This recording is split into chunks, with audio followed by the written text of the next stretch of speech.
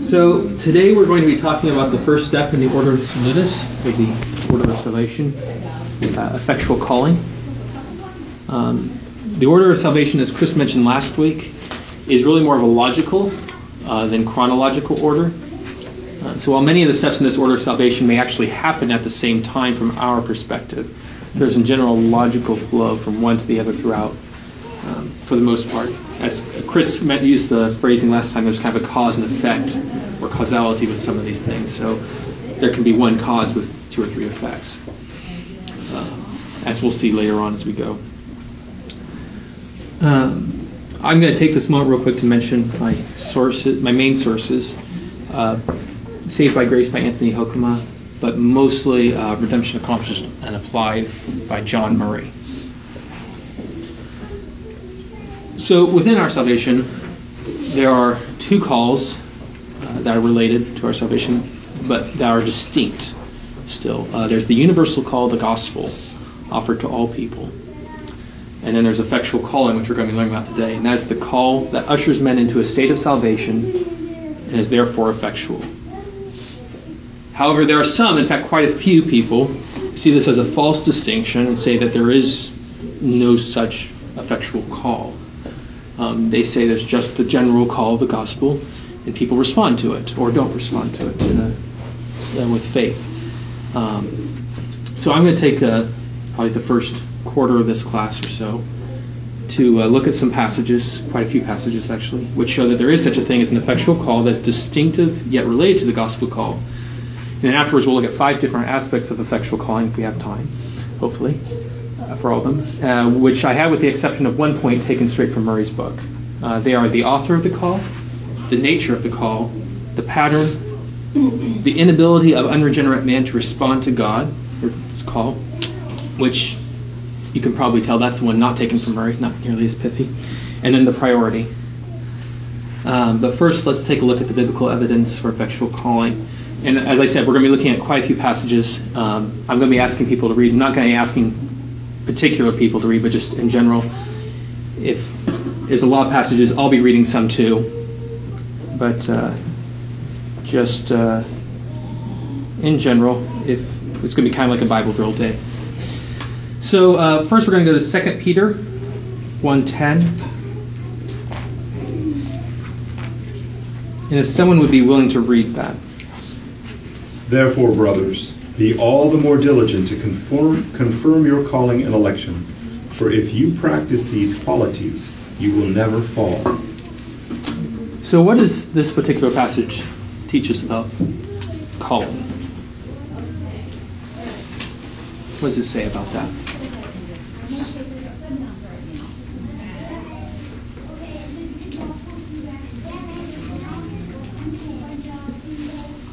Say we're supposed to confirm it. Is that right?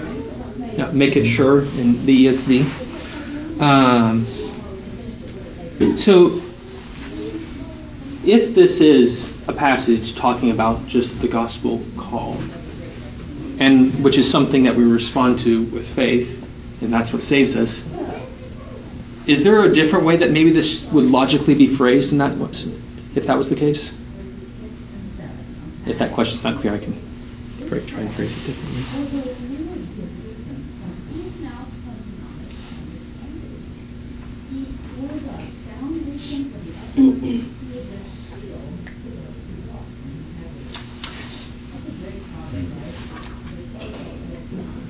Sorry, my questions, I guess, don't make as much sense as they do to me. So if it's the response, not the call, that's saving us, logically, it would say in this passage, make your faith, your response to this call sure. Because that's what we would be looking to for assurance. Because in this passage, it's really focusing in on assurance. How can we know that we're saved? It says, make your calling sure, not your faith. And also, notice in this passage it says, your calling and election. I don't know the Greek there, but Murray makes the point that it's one pronoun for those two words, calling and election. It's not your calling and your election. There seems to be something which links these two together. They're still distinct. They're still different things. But they seem to be linked together. And the election, of course, is God's choosing whom he's going to save. So let's look at a couple more passages, and hopefully this will become more clear. Next, we'll look at Romans 1, 6 and 7.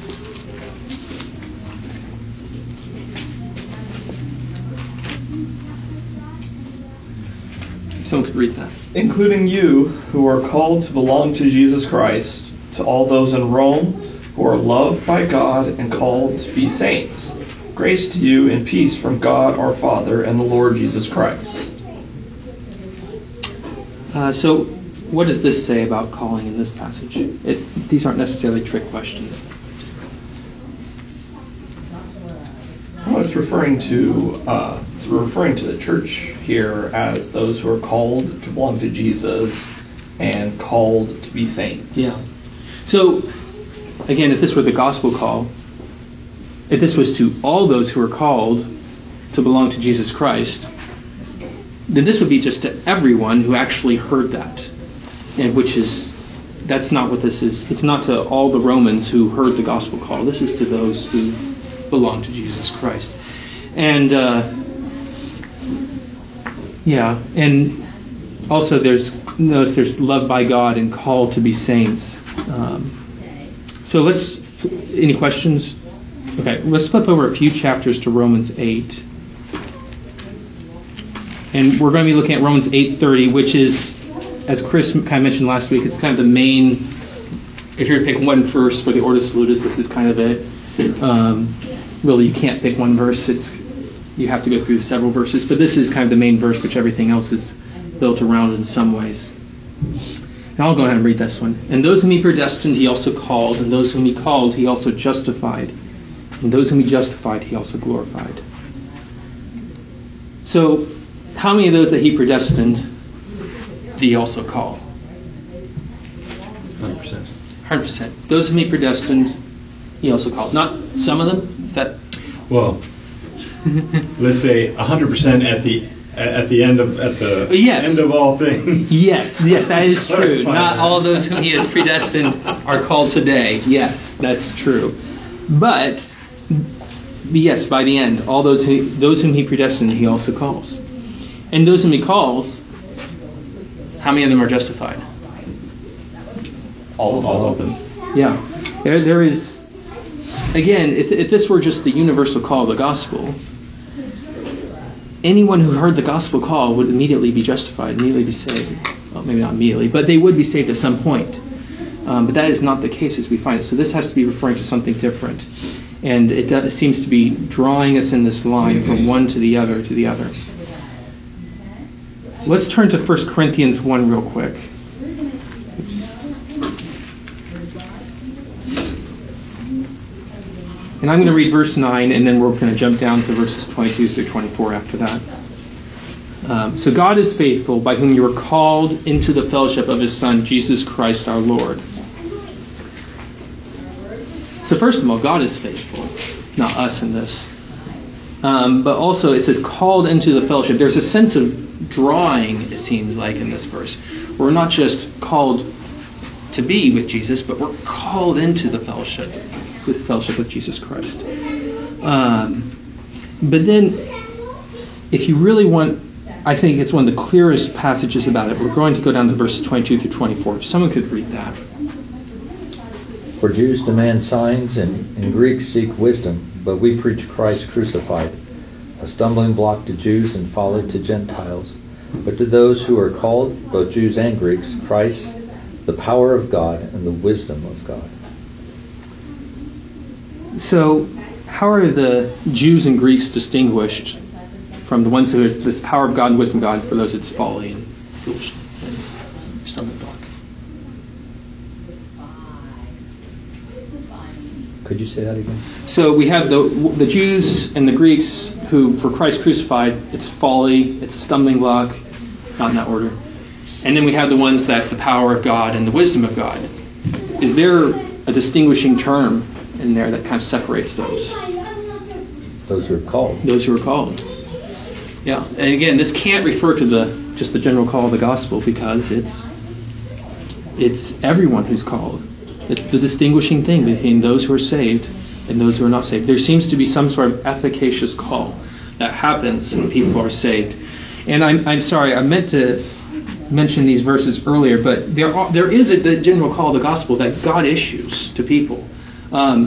Jesus says, "Come to me, all who are weary and heavy laden, and I will give you rest."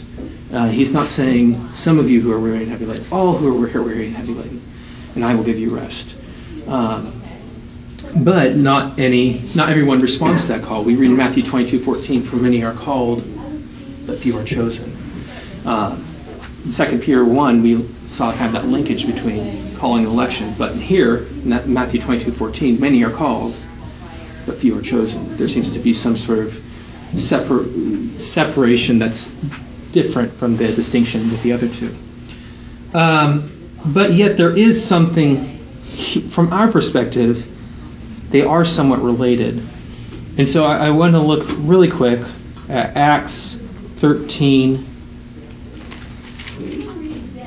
44 through 47. If someone would be willing to read that.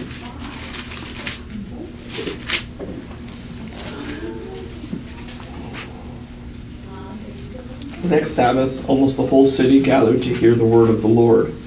But when the Jews saw the crowds, they were filled with jealousy and began to contradict what was spoken by Paul, reviling him.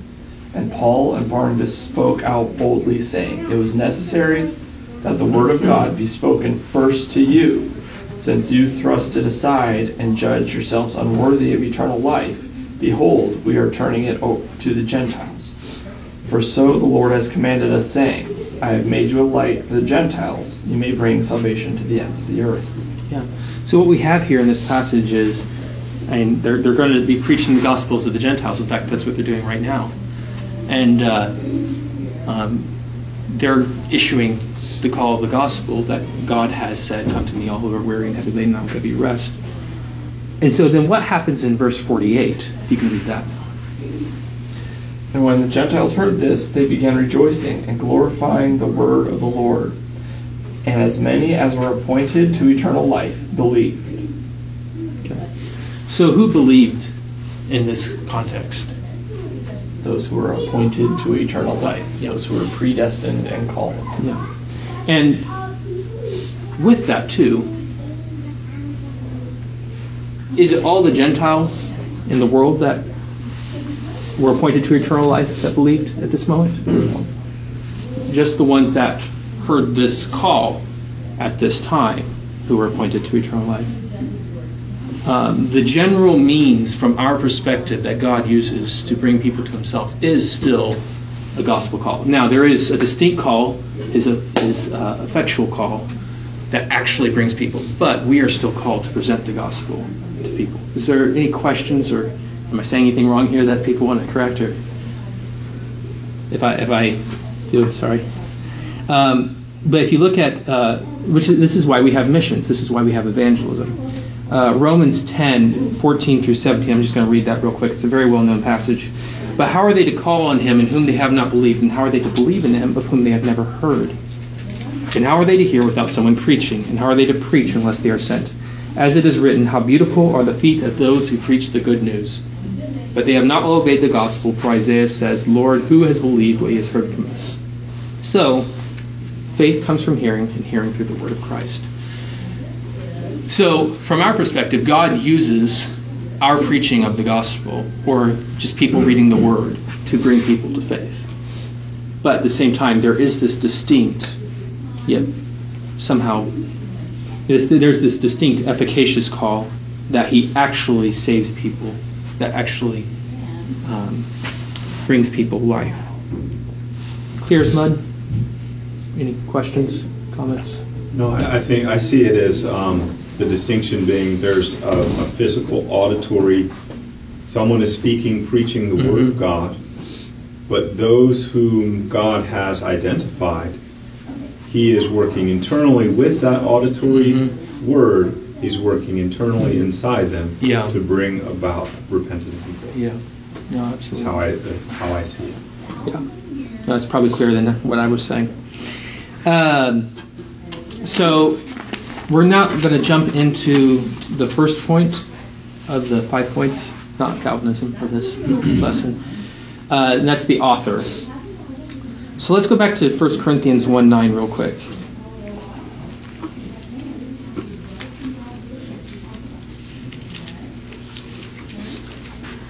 So in that verse, and we basically already said this in some ways, who is the one who is actually calling? God is. God is. No, it was not a trick question or anything. Now, slightly trickier question. Is there a particular person of the Trinity who is calling in that verse?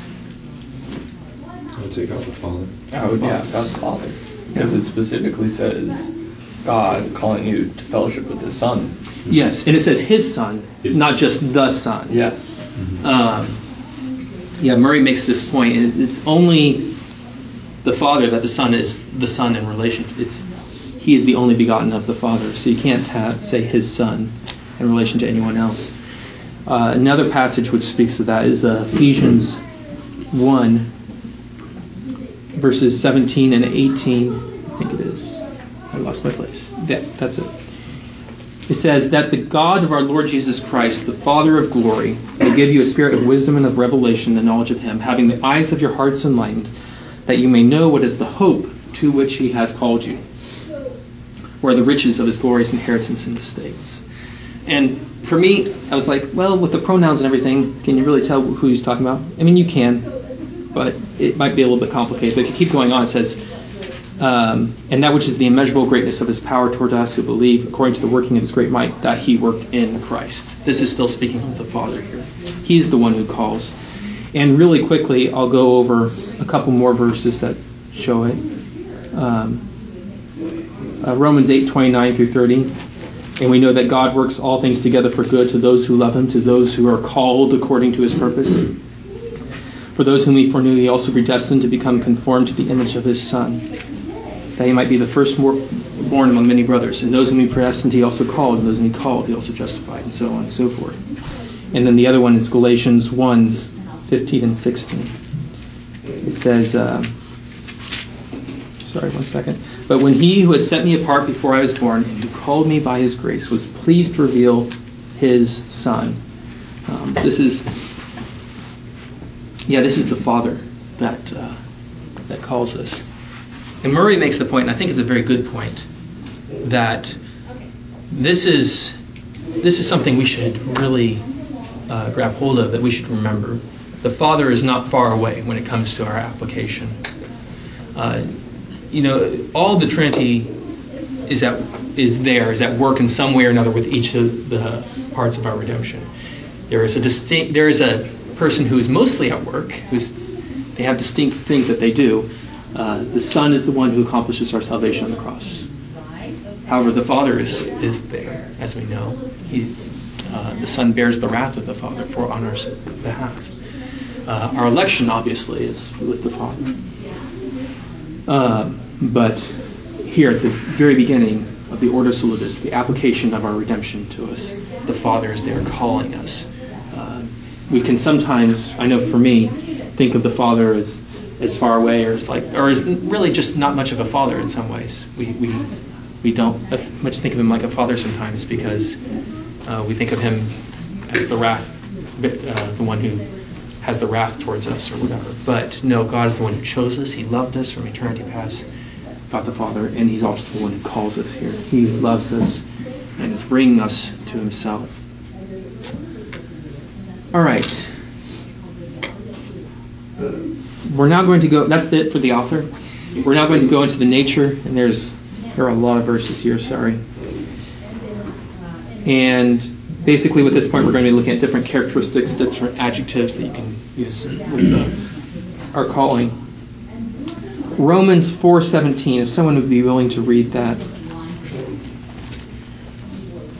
As it is written, I have made you the father of many nations, in the presence of the God in whom he believed, who gives life to the dead and calls into existence the things that do exist. Or that do not exist. Do not exist. Yes. It's actually very important. Yeah, that's a very important distinction. Yeah. So what does this verse teach us about our calling? God's calling. We are dead and He calls us to life. Yeah. God takes things that don't exist, and just by speaking, by calling, they now exist. I mean, I think The closest thing we have to this call here on earth, in some ways, is probably just like a summons, like a court summons or some government summons, as far as something that has authority and power that compels us to come. We can still refuse, though, right? We don't have to go. There might be consequences for that, but we don't have to go. With this, though, God calls things into existence that didn't exist. This is, I'm going to read real quick. You don't have to turn there if you don't want to. John 11:41 through 44. And this is the story of when Lazarus died. And halfway through that verse, Jesus says, "Father, I thank you that you have heard me. I knew that you always hear me, but I said this on account of the people standing around me, that they may believe that you sent me." When he had said these things, he cried out with a loud voice, "Lazarus, come out." Does anyone happen to remember what happens? Exactly. He comes out. Yes, and it's not just that, for the record, that the Bible makes it very clear that he wasn't like asleep in there, that they had mistaken anything. In this next verse it says, "The man who had died came out, his hands and feet bound with linen strips and his face wrapped with a cloth." Right, so this man had several things that would have naturally prevented him from coming out. He was dead. His hands and feet were bound with linen strips and his face was wrapped with a cloth. And yet God speaks and it compels him to come out. He cannot resist this summons. This is a creative, efficacious summons. God is very powerful. All right, so next point, Galatians 1:15. These are going to be very short points for the most part. Can someone read that? "But when he who had set me apart before I was born, and who called me by his grace." Yeah. So what do we learn about calling here? Set apart before we were born. Yeah. Set apart for this calling before we were born. Yeah. Anything specifically about calling? It's by his grace. He doesn't have to call any of us. Yeah. Yeah. With all our salvation, it's by grace. We don't deserve it. Right. Short point. Unless someone wants to talk about that at all. Let's go to Romans 11, verse 29.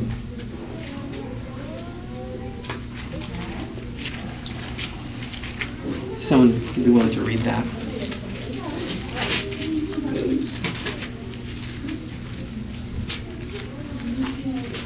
So verse 29. Mm-hmm. "For the gifts and the calling of God are irrevocable." So what does this verse teach us about our calling? Once it's been given, it will not be taken away. Irrevocable, will not be called back, will not be taken back. Yeah. So in Romans 8:28 through 30, verse 30 really, we had that whole thing where those whom he predestined he also called, those whom he called he also justified, those whom he justified he also glorified. We kind of have already talked about this, but once God starts with his foreknowledge and predestination, is there any stopping or sidetracking before we reach glorification? It just goes all the way through. He doesn't take it back. He doesn't stop the process. Those whom he called, he calls, he justifies. And those whom he justifies, he glorifies. It's irrevocable. Any questions, comments?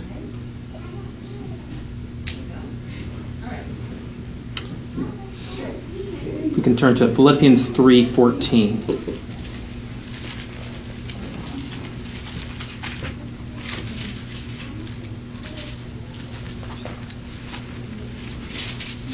"I press on toward the goal for the prize of the upward call of God in Christ Jesus."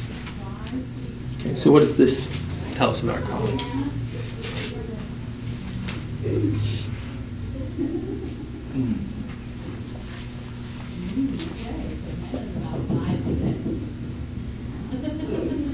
Well, he calls us to do good works. He calls us. I mean, he has called us, and we're justified. But through that calling, he calls us to press on for him. Mm-hmm. Press on, yeah. And press on towards what? Towards Jesus Christ. Yeah. It says the upward call of God in Christ Jesus. Yeah, no, this is a call that has a direction to it. It's an upward call. It's to Christ Jesus. And yes, as Mark was making a very good point, it's we're not just supposed to sit idly by with that. It's like there's a purpose. There's a purpose to the call, and I see it like I'm working towards that purpose for which I was called. Yes. Christ Jesus. Yeah, there's a prize for it. Yeah. All right, so let's go to 2 Timothy 1:9. If someone can read that.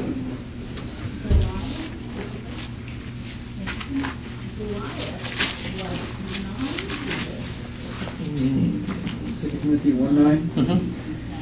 That would be, well, I'll start at verse 8 since it's kind of in the middle of it. If you want to. Sure. Yeah. Therefore, do not be ashamed of the testimony about our Lord, nor of me, his prisoner, but share in suffering for the gospel by the power of God, who saved us and called us to a holy calling, not because of our works, but because of his own purpose and grace, which he gave us in Christ Jesus before the ages began.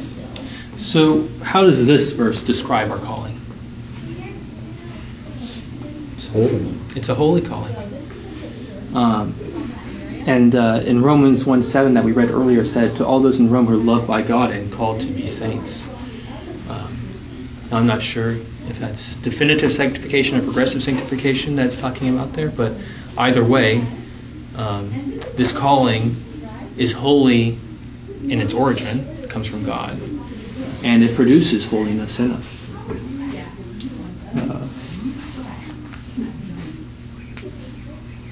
Because for those who might not, if in case there's any confusion, the basic definition of a saint is someone who is set apart or is holy. That saint and sanctified have similar roots. All right, let's turn to Hebrews 3:1.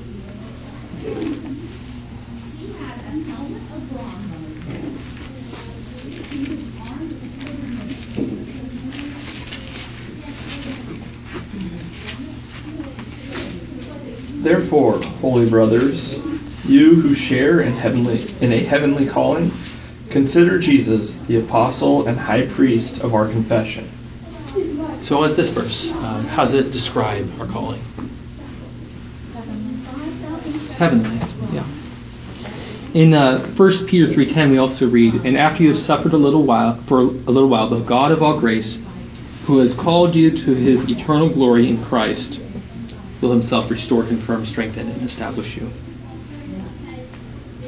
So, eternal glory in Christ, that's heaven. Yeah.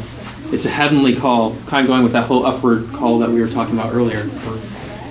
It's a heaven bound. It's a high calling, it's a holy calling, it's a heavenly calling. In 1 Corinthians 1:9 earlier we read, God is faithful, by whom you are called into the fellowship of his Son, Jesus Christ our Lord. God, the Father, is high, holy, and heavenly. He's in heaven. And he's holy, holy, holy. And he calls us, so it makes sense that call would be that way. And directed that way. And we've been called into fellowship with his Son, Jesus Christ, who is high and lifted up. He's holy, and he is in heaven, sitting at the right hand of the Father. This calling is that way because this is the character of the God who calls us and who calls us to himself. In Ephesians 4:1, if you wouldn't turn there real quick. This is kind of speaks a little bit more about one of the points Mark was saying earlier. If someone would be willing to read that. I, therefore, a prisoner for the Lord, urge you to walk in a manner worthy of the calling to which you have been called. So what does this teach us about our calling?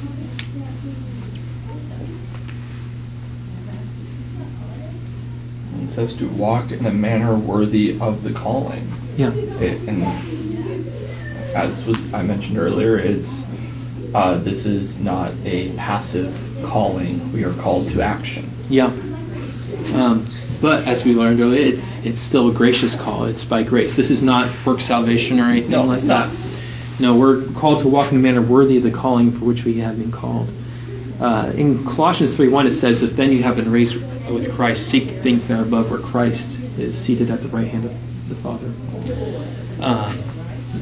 The right hand of God. And so yes, we are called to live in a manner worthy of this calling, this high calling, this holy calling, this heavenly calling.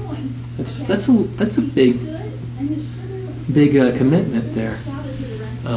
But thankfully, it is from grace that He does this. But yet, well, and I think it also demonstrates the power of God. I think in some ways, even with our sanctification, we're involved in that, and we sometimes mistakenly think it's so. Therefore, it sort of shows our faithfulness. But really, it's not. When you talk about that, I mean, we cannot help but live. If a person's heart has been changed and they have been called, they will live accordingly. Not perfectly. There's the battle. There's that struggle. But God is powerful. He is victorious, and He will accomplish that. Yeah. As you're looking at 1 Corinthians 1:9, it said God is faithful. Yeah. And He's the one He's not our faith necessarily. Does anyone? I think Chris maybe asked this last week. Remember question 35 of the Shorter Catechism was sanctification. Sanctification is the work of God's Spirit, whereby convincing us of our sin and misery, enlightening. Was that the wrong question? That's a different question. That's a good question. I love that one. Sanctification is the work of God's Spirit. It's actually God's grace. It's the work of God's grace. Whereby we are renewed. Whereby we are renewed in the whole man in the image. After the image of God. The image of God. And only more and more to die unto sin and to live unto righteousness. Yes. It's God enabling us. It's God's grace. Yes, there is something we are doing, but it's all really of God still in the end. Thank you very much. All right. So that's kind of the nature. It's that powerful, creative summons. It's gracious, immutable, high, holy, heavenly. We're called to live worthily of it. Any questions before we move on to the next point? Next section.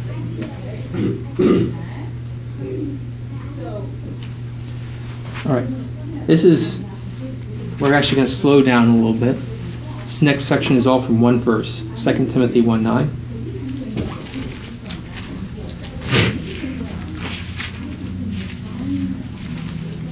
Timothy chapter 4? Chapter 1, verse 9. And we were here a little bit ago, actually. I'll go ahead and read it. Who saved us and called us to a holy calling. This is talking about God. Not because of our works, but because of His own purpose and grace, which He gave us in Christ Jesus before the ages began. So what do we learn about the reason for our call here in 2 Timothy? Why is it that we were called? It's by God's purpose, by God's purpose and grace. Mm-hmm. Yeah. You're going to say anything more with that? Or? Well, and it also specifies that it's before the ages began. Yeah. This calling, this predestination, was before creation. Yeah. The calling was decided before the ages began. We were not called before the ages. Yes. No. But yes. No. Murray makes the point in this book. So it's this is not something that God is doing randomly. This is not God just spontaneously deciding to do something. God is a God of order. Case in point, we're studying the Ordo Salutis. But He decided to call us because of His purpose. He's purposing something. He's determining something here. And as Mark already went on to the second point here, it's an eternal purpose, right? Before the ages began, before time began. So one last little point with this section. Is there any other member of the Trinity that seems to be somewhat involved here?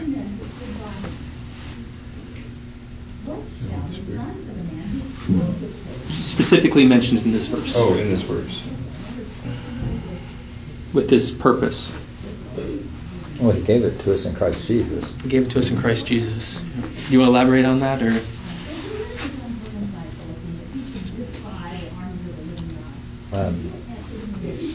No. Oh, okay. No. It's just, again, just showing that God is one. He's three persons, but He's one. And again, we shouldn't be surprised that with the Trinity is all at play here. We don't really see the Spirit particularly in this verse, but this purpose was established in Christ Jesus. It was not just the Father deciding this by Himself. Really quickly, do we have time? I think we have time to try for this. We're going to turn to John 6, and we're going to look at 3 verses in John 6, and just to see really quickly how the entire Trinity is at work here in the application of our salvation. And first we'll look at John 6, verse 44.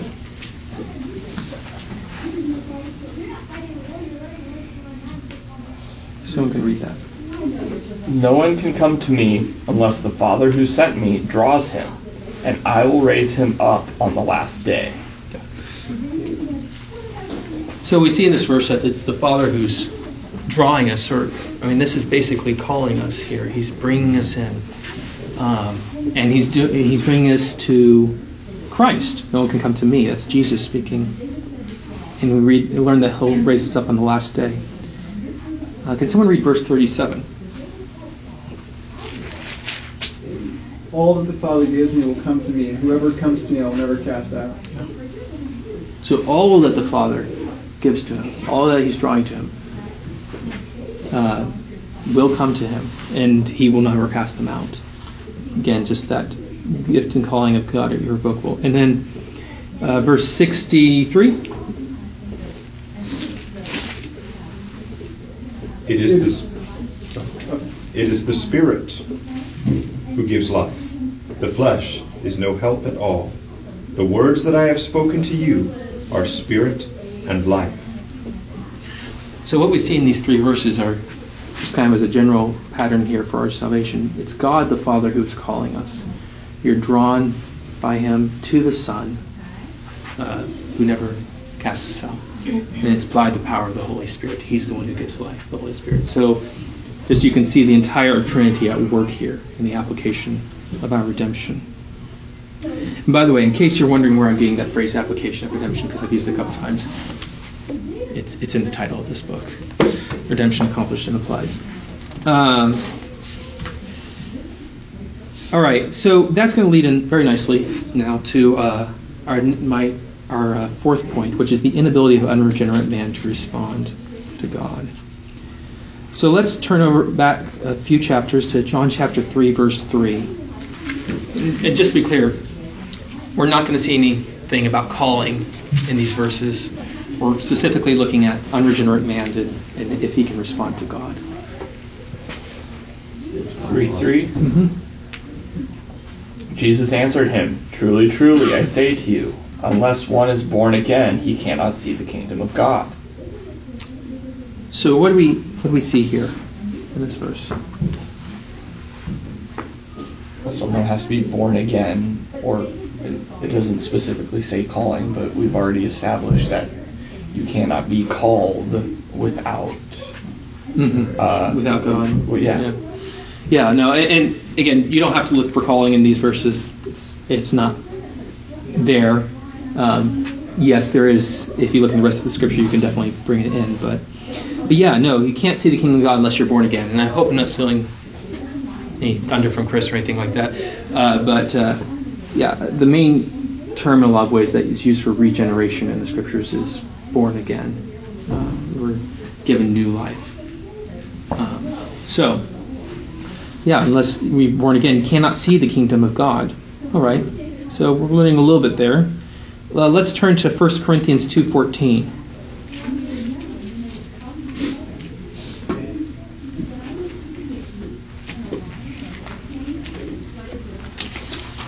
Corinthians 2:14. Mm-hmm. The natural person does not accept the things of the Spirit of God, for they are folly to him, and he is not able to understand them because they are spiritually discerned.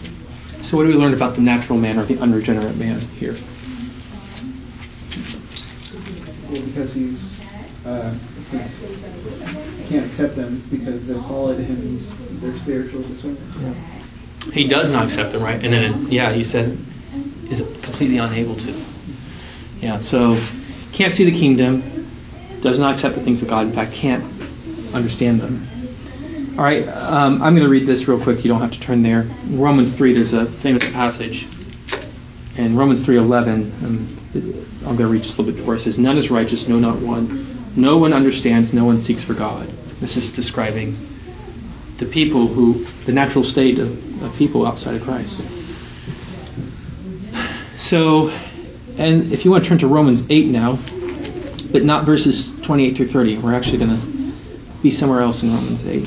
We get to see a whole different 3 verses in Romans 8.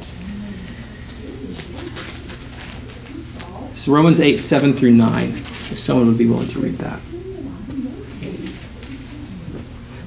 The mind that is set on the flesh is hostile to God, for it does not submit to God's law. Indeed, it cannot. Those who are in the flesh cannot please God. You, however, are not in the flesh, but in the Spirit, if in fact the Spirit of God dwells in you. Anyone who does not have the Spirit of Christ does not belong to him. So what does this passage say about our subject? If you are living in the flesh, you cannot please God.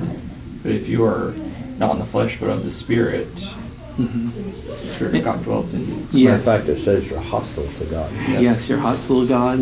Mind is, it does not submit to God's law. Yeah, that's the other thing it says. Indeed, it cannot. Yeah, so, we're getting a pretty clear picture here right now. Like, can't see the kingdom, right? Can't, does not accept, in fact, cannot understand the things of God. Does not seek for God. And is hostile to God, does not submit to God's law. Indeed, it cannot. So the last verses we're going to look at really quick, because we're running out of time here on this subject, is Ephesians 2, 1 and 2. And I'll go ahead and read them. "And you were dead in the trespasses and sins in which you once walked, following the course of the world, following the prince of the power of the air, the spirit that is now at work in the sons of disobedience." So what's our condition in this verse? Outside of God. Spiritually dead. We're dead. And that's basically what we've been seeing in the previous verses. We can't do anything. But then we drop down to verse 4. "But God, being rich in mercy, because of the great love with which He loved us, even when we were dead in our trespasses, made us alive together with Christ. By grace you have been saved." We cannot respond because we are hostile to God. We don't submit to God's law. We don't understand the things of God.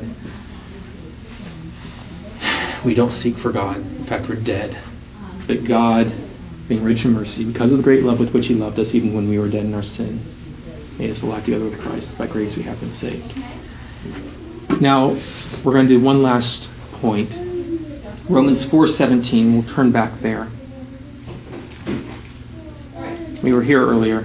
It says, "As it is written, I have made you the father of many nations, in the presence of the God in whom you believed, who gives life to the dead and calls into existence the things that do not exist."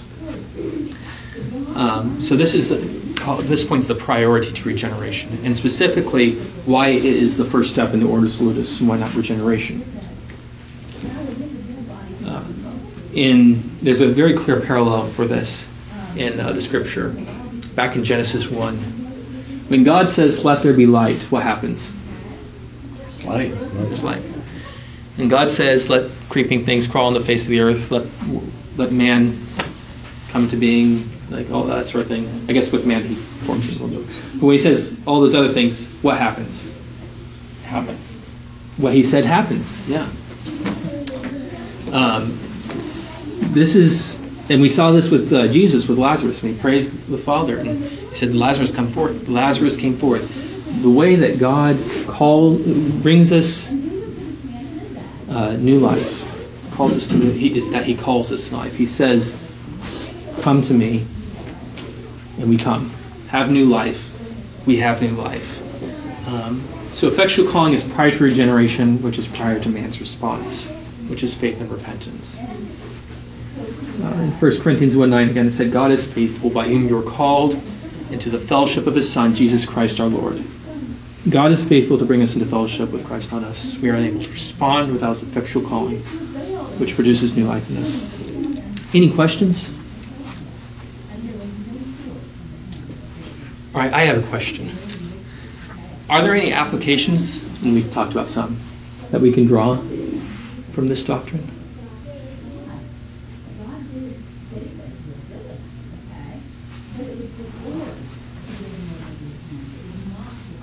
Just for our daily life? There's actually a lot. Yeah. You want to give us a couple? Well, just even as you think about this and your faith in Christ, it cannot lend itself to pride. No. Because this is not something that I chose to do over my best friend or my neighbor or whoever. This is very humbling, actually. You should think about that. But even, I think, in our walk with the Lord, daily walk with the Lord and sanctification, it also reminds us that the power of God is at work in our lives. Yes. And so at times when we might be tempted to be discouraged or to give up or whatever, to know that God has begun something and God is doing something mightily in our lives as well. So. And he's going to continue it until it's complete. Yeah. Any other points of application that anyone wants to mention? I think that it also informs us and helps us understand the state of other people. If, say, we're speaking to others about the gospel, to trust that our job is to speak, our job is to witness, our job is to declare the truth, but that's not necessarily, it's not our job to work anything in that person, but to understand that this might not have an immediate effect, but but God could use it and could work through it at a different time. But I don't know if I'm being as clear as I should be, but so that that could be something that happens further on down the line. Yeah. And that even things that people have spoken in the past, I know in my own life, I remember much later on and come back to me and be like, that was a seed planted a long time ago. Yes. And it's bearing fruit. Yeah, God is using it now. Yeah. It's you mentioned it was a humbling thing, just from our perspective as people who've been saved, but it's also a humbling thing in evangelism, because if people come to faith, it's not of us. God might have used us, but it's not from us. It's from God. But yeah, we are called to be faithful, to present that gospel, and I think the other main point of application we can bring from that is to pray constantly for people, because it's God who's the one who will take those seeds and bring them to life. Yeah. I think it also rebukes us. Yes. Because when we're timid to share the gospel because we think, this person is too great of a sinner, or they won't be interested or anything. It's really an affront on the character of God to think God is not able. Plus, I think sometimes we think there's more of us in that presentation. Yes. Than really, that we have more to do with the result, which we don't. Yeah. No, that is a very good point. And I remember Joel Beakey talking about calling. We can think someone's beyond salvation; they're just headed off towards destruction, merrily or fervently or whatever, and just all of a sudden, out of the blue, God can suddenly call a person, and like Saul of Tarsus, stricken, and it's God is an amazing God. It also helps that timidity too, though, in a sense, when you realize, I could give the worst gospel presentation there is, and still somehow. Yeah. We should strive to hopefully do better than that. Exactly. But yes, we need to present the gospel, and it's God who does it. I'm going to close by reading 3 verses really quick. This is, I don't know if you've noticed, but everything we've been looking at today has been the New Testament. So I'm not going to read some verses from the Old Testament. Isaiah 55. And if you have time today and you're looking for something to do, I encourage you to read this chapter. It's a short chapter of Scripture. Semi-short. It starts out with the general call that God issues. Come, everyone who thirsts, come to the waters, and he who has no money, come buy and eat. Come buy wine and milk without money and without price. God is calling people who are not worthy, who cannot come of themselves, to repent, to come to Christ out of His grace. And some people respond, some people don't. But it's good to remember this down in verses 10 and 11. For as the rain and the snow come down from heaven and do not return there, but water the earth, making it bring forth and sprout, giving seed to the sower and bread to the eater, so shall my word be that goes out from my mouth. It shall not return to me empty, but it shall accomplish that which I purpose, and it shall succeed in the thing for which I sent it. It's a glorious truth. So, anyways, let's close in prayer. Dear Heavenly Father, we do thank you that you are a loving Father who has not left us in our sin, but has called us into fellowship with Christ by your power of your word. Lord, I pray that you would bless our time today, that we would sit under the preaching of your word and hear it, that your Spirit would be at work in us, sanctifying us, and that, and Lord, that if there is anyone here today when the sermon is preached who does not know you, Lord, and we pray that you would bring people in that don't know you, that they would, that you would call them to yourself, that you would not leave them in this state of sin and misery, but that you would bring them into a state of salvation by your Redeemer, our Lord Jesus Christ. Help us, Lord, to be bold to proclaim the gospel. And help us to live worthy the calling with which we have been called. Pray this in Jesus' name. Amen.